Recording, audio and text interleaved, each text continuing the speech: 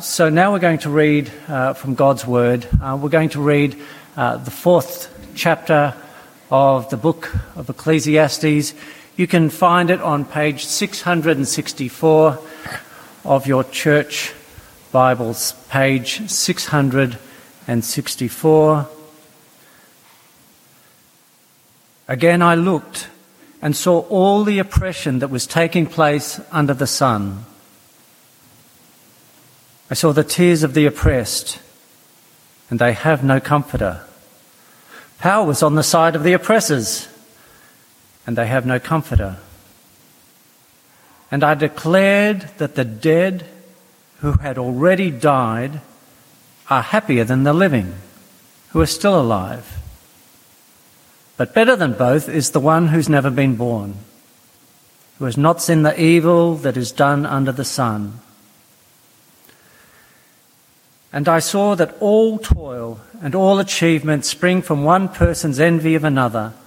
This too is meaningless, a chasing after the wind.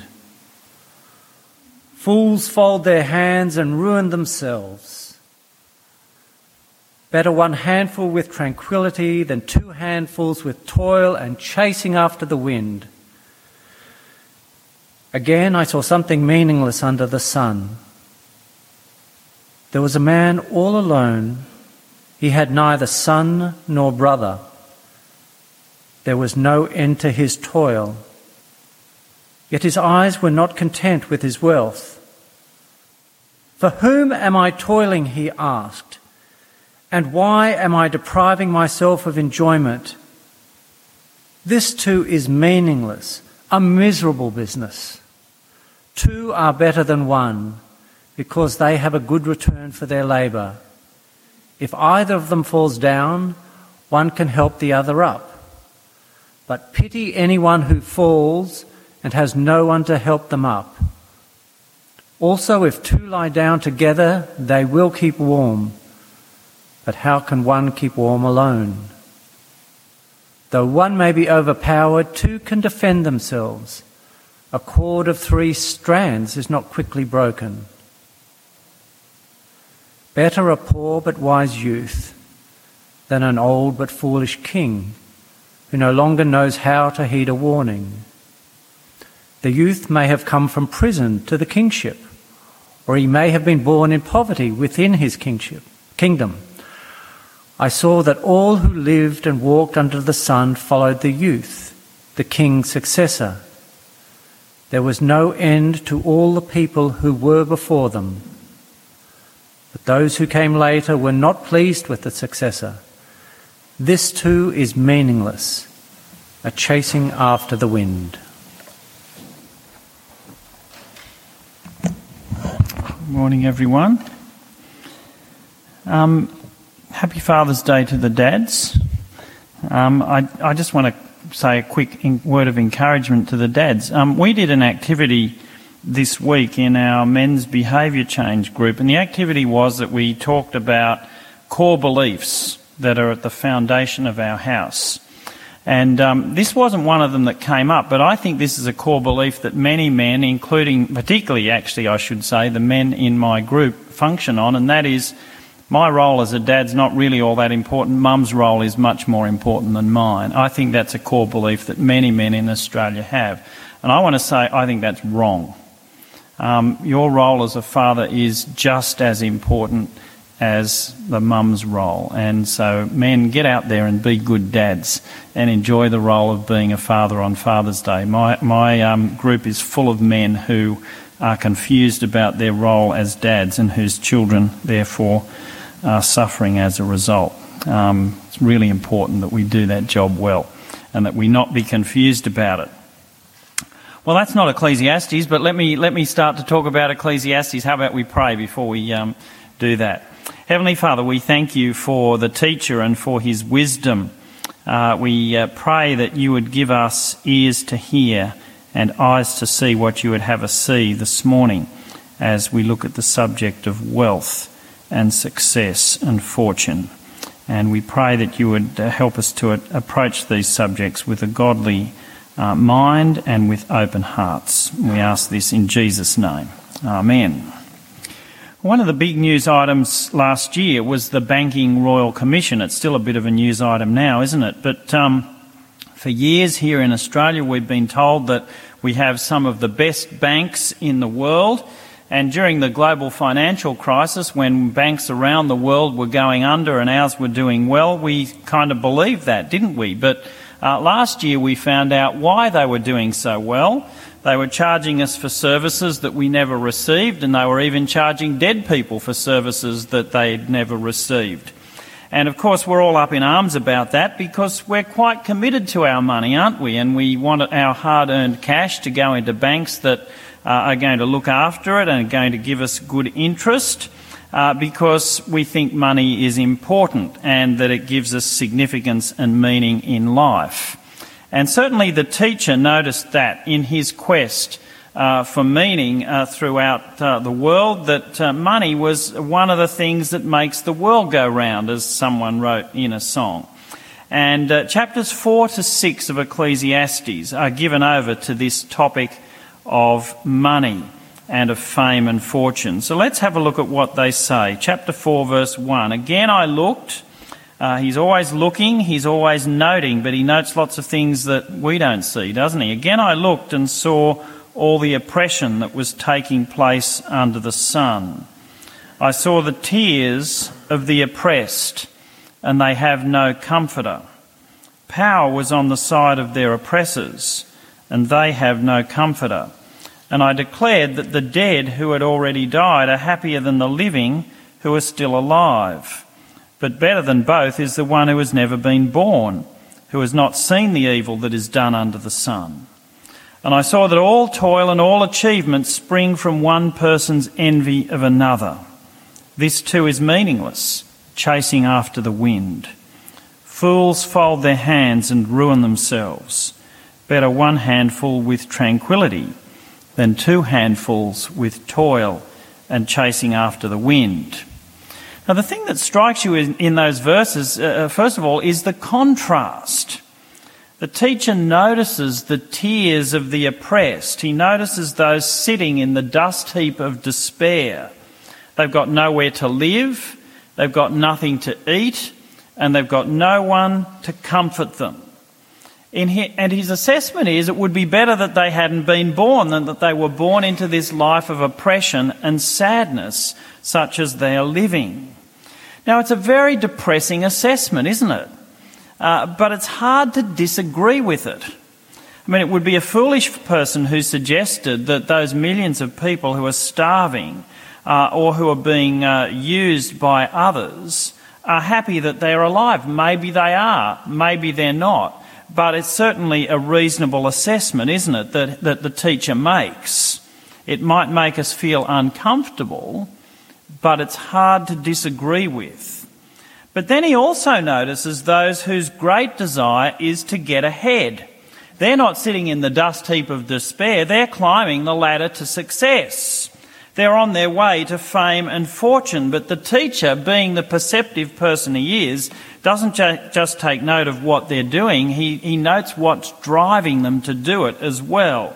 And his answer there is seen in verse 4. I saw all the toil and all the achievement spring from one person's envy of another. Now that is a big call, isn't it? But we need to take it on board, I think. We call it keeping up with the Joneses, don't we? Next door gets a swimming pool, we want a swimming pool. They get a 65-inch TV, we want a 65-inch TV. They get a new car, we want a new car.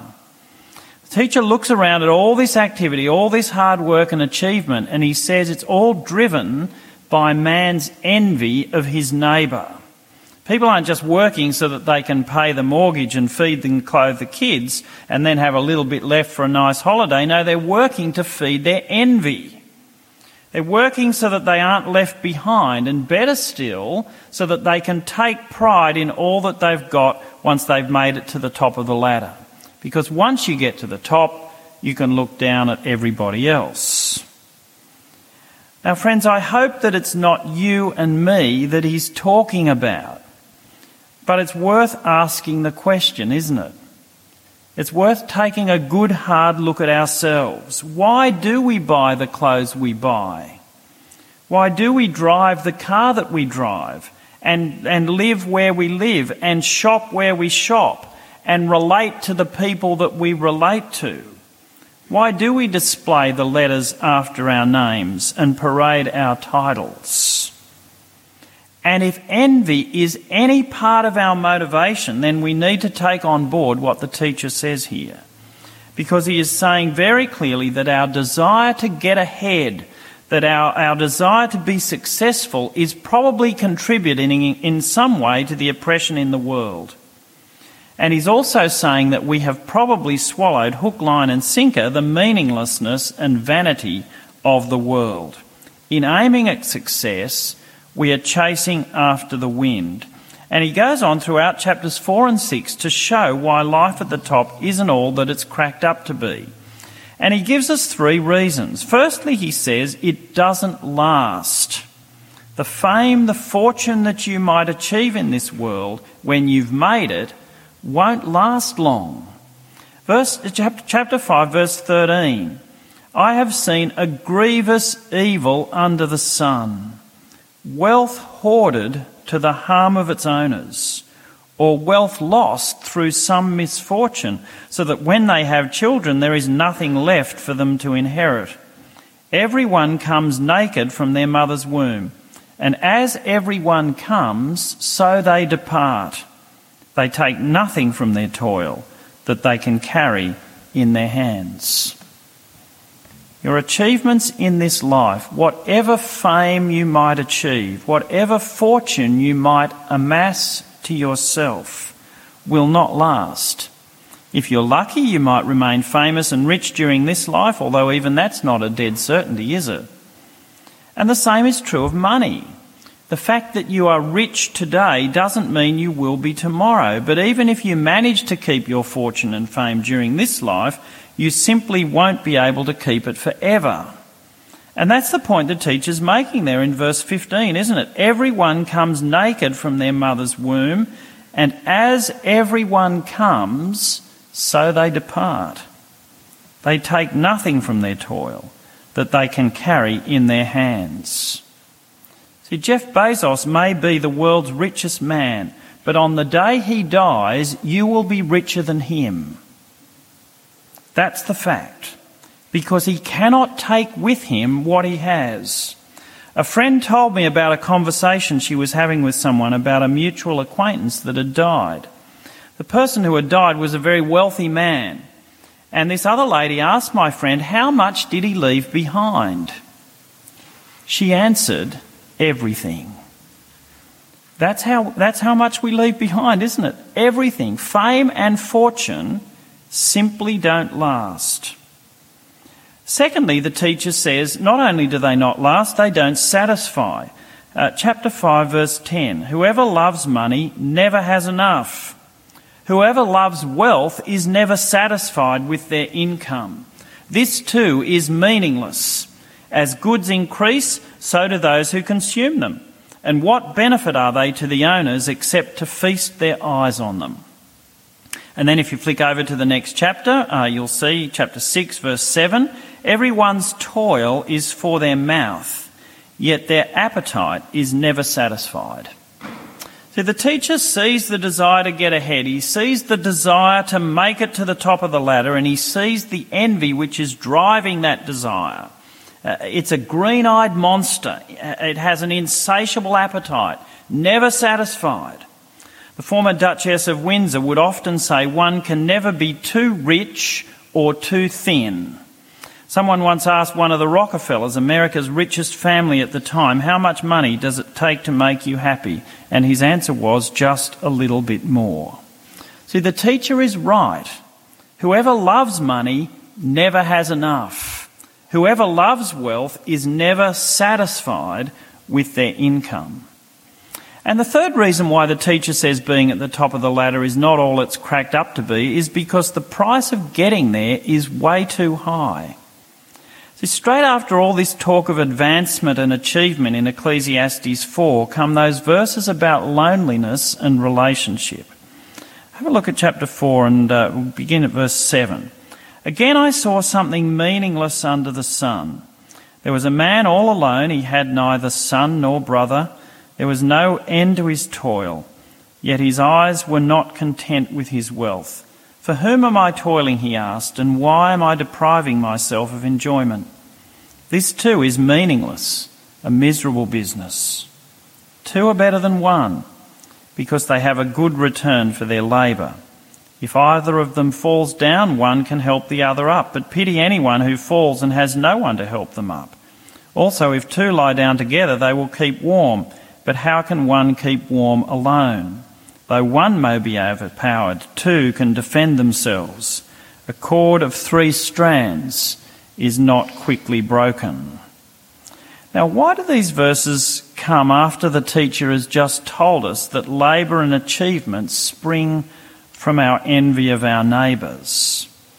Well, I think it's because he's trying to show us that often the cost of achievement and success is relationship, and it's a high cost. John Paul Getty, one of America's richest men, was an example of that. His family was never free from feuding. His sons never felt he loved them or had time for them. He never found happiness or success in marriage, and in the end, everybody who worked for him hated him. A biography of his life said it was the story of a wealth that afforded him no joy. 5 marriages, 5 divorces, 2 terrible deaths, an unforgiving, unrelenting miserliness, a legend of luxury, lust and loneliness. What an epitaph. What a life. Had everything, and yet he had nothing. Now, of course, that doesn't just happen in the lives of the rich and famous. It can happen in our lives as well, can't it? As we stretch to make it to the top at work, or as we slave to get our salary up into the next tax bracket to give more to the government, often the price of that is family and enjoyment of life. See, getting to the top can be very costly, way too costly, because it may mean that we end up being successful, rich and lonely. And so life at the top isn't all it's cracked up to be. For a start, we work hard to achieve what won't last, what won't satisfy, and it may well cost us the very things that are worth having: relationships, love, friendship. So what's the answer? How do we break out of this cycle that we so easily find ourselves in? Well, the teacher says we need to do a couple of things. First of all, we need to enjoy what we have and stop lusting after what we don't have. We need to learn to be content. And he keeps on emphasising this over and over again. Chapter 4, verses 5 and 6. Fools fold their hands and ruin themselves. Better 1 handful with tranquility than 2 handfuls with toil and a chasing after the wind. So he says you're better off having less and being happy than having heaps and being miserable. And then if you look in chapter 5 and verse 18, he says the same thing. This is what I have observed. Verse 18. This is what I have observed to be good, that it is appropriate for a person to eat, to drink, and to find satisfaction in their toilsome labour under the sun during the few days of life God has given them. For this is their lot. Moreover, when God gives someone wealth and possessions and the ability to enjoy them, to accept their lot and be happy in their toil, this is a gift of God. They seldom reflect on the days of their life because God keeps them occupied with gladness of heart. Now, he keeps coming back to this again and again, doesn't he? This is a refrain that we've seen almost in every week that we've looked at Ecclesiastes. In the end, what we need to do is eat, drink, find pleasure in our work, take pleasure in our lot, in the simple things of life, contentment in the good things God has given to us, rather than enviously eyeing our neighbour out of the corner of our eyes, trying to keep up with them, or even worse, trying to better them. Secondly, the writer says, in breaking out of this cycle, we need to stand in awe of God. If If you look in chapter 5 and verses 1 and 2, he says, "Guard your steps when you go to the house of God. Go near to listen, rather than to offer the sacrifice of fools who do not know that they do wrong. Do not be quick with your mouth. Do not be hasty in your heart to utter anything before God. God is in heaven and you're on earth, so let your words be few." Now, it seems interesting to me that these verses are stuck here right in the middle of this section about money and advancement and fame and fortune. And I think they're here because the teacher wants to remind us that life under the sun is not all there is. At times it appears that that's the case. At times we get so caught up in this world and everything that it has to offer that we forget that there's more, that we forget to look up, as we saw a week or two ago. And he's reminding us that this world is not all there is. And it's certainly not worth possessing it if in the process we lose our very soul. And Jesus reminded his disciples of that, didn't he? He said, "What does it profit a man to gain the whole world and lose your soul?" That is the ultimate bad business decision. Susan was telling me she caught an Uber to the airport the other day, and the lady driving said that she drove the Uber as her kind of sidekick job. Her main job was that she invested in the stock market at home. It was but that was her main job. And so she said to her how she'd gone. And she said, "I've lost everything. All that she had to invest, all her wealth, she'd lost it on the share market." Crazy. But you know what's even more crazy? To gain everything, but to lose your soul in the process. See, if all of our equity is in this world, then we are fools. No, if you want to get out of that endless cycle of climbing the ladder and getting nowhere, of acquiring endless possessions that won't satisfy, then we need to realise they're not worth having anyway because they don't last. This world doesn't last. But there is beyond this world, there is, not under the sun but above it, a kingdom that will last. And that's why the writer says we need to set our eyes there. As the old hymn used to say, we need to turn our eyes upon Jesus and look full in his wonderful face. And it's then that the things of earth grow strangely dim in the light of his glory and grace. That's the second thing the writer says we need to do if we want to get out of this cycle. But thirdly, he says we need to realise that godliness with contentment is great gain. 1 Timothy chapter 6 reminds us of that. But godliness with contentment is great gain. And I suspect that Paul may well have had this passage in Ecclesiastes in mind as he wrote those words. We brought nothing into the world, we can take nothing from the world. Money will not make us happy. What it will do is tempt us to turn away from God. And so Paul says ultimately what we have to do is turn all of our ambition and desire to get ahead towards a better goal, towards the goal of godliness. And so Paul says in verse 11 of 1 Timothy 6, "But you, man of God, flee from all of this and pursue righteousness, godliness, faith, love, endurance and gentleness. Fight the good fight of the faith. Take hold of the eternal life to which you were called when you made your good confession in the presence of many witnesses." See, this passage forces us to ask the question, what is it that we are pursuing? Where does our ambition lie? Does it lie in a new house, better car, more up-to-date computer, better qualifications, more power and prestige and name for ourselves? Are they the things that our ambition is directed towards? Or are we pursuing righteousness, godliness, faith, love, endurance and gentleness? Are they the things we're fighting for? To be at the top of the ladder before everyone else, or the fight of faith? We need to remember the words of the teacher.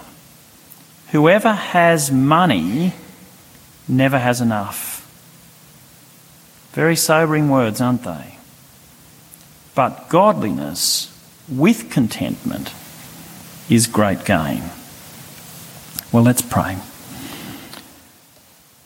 Heavenly Father, we need to be honest this morning and confess that we are very easily taken in by the things that this world offers. We confess that our hearts often want them. We often chase after that prestige and that good name and that wealth. And it's been our experience that it doesn't usually satisfy. And so we pray that through the reminder of these words of the teacher this morning, you might help us to turn our ambition to a better end, towards godliness and contentment. And we ask this in Jesus' name. Amen.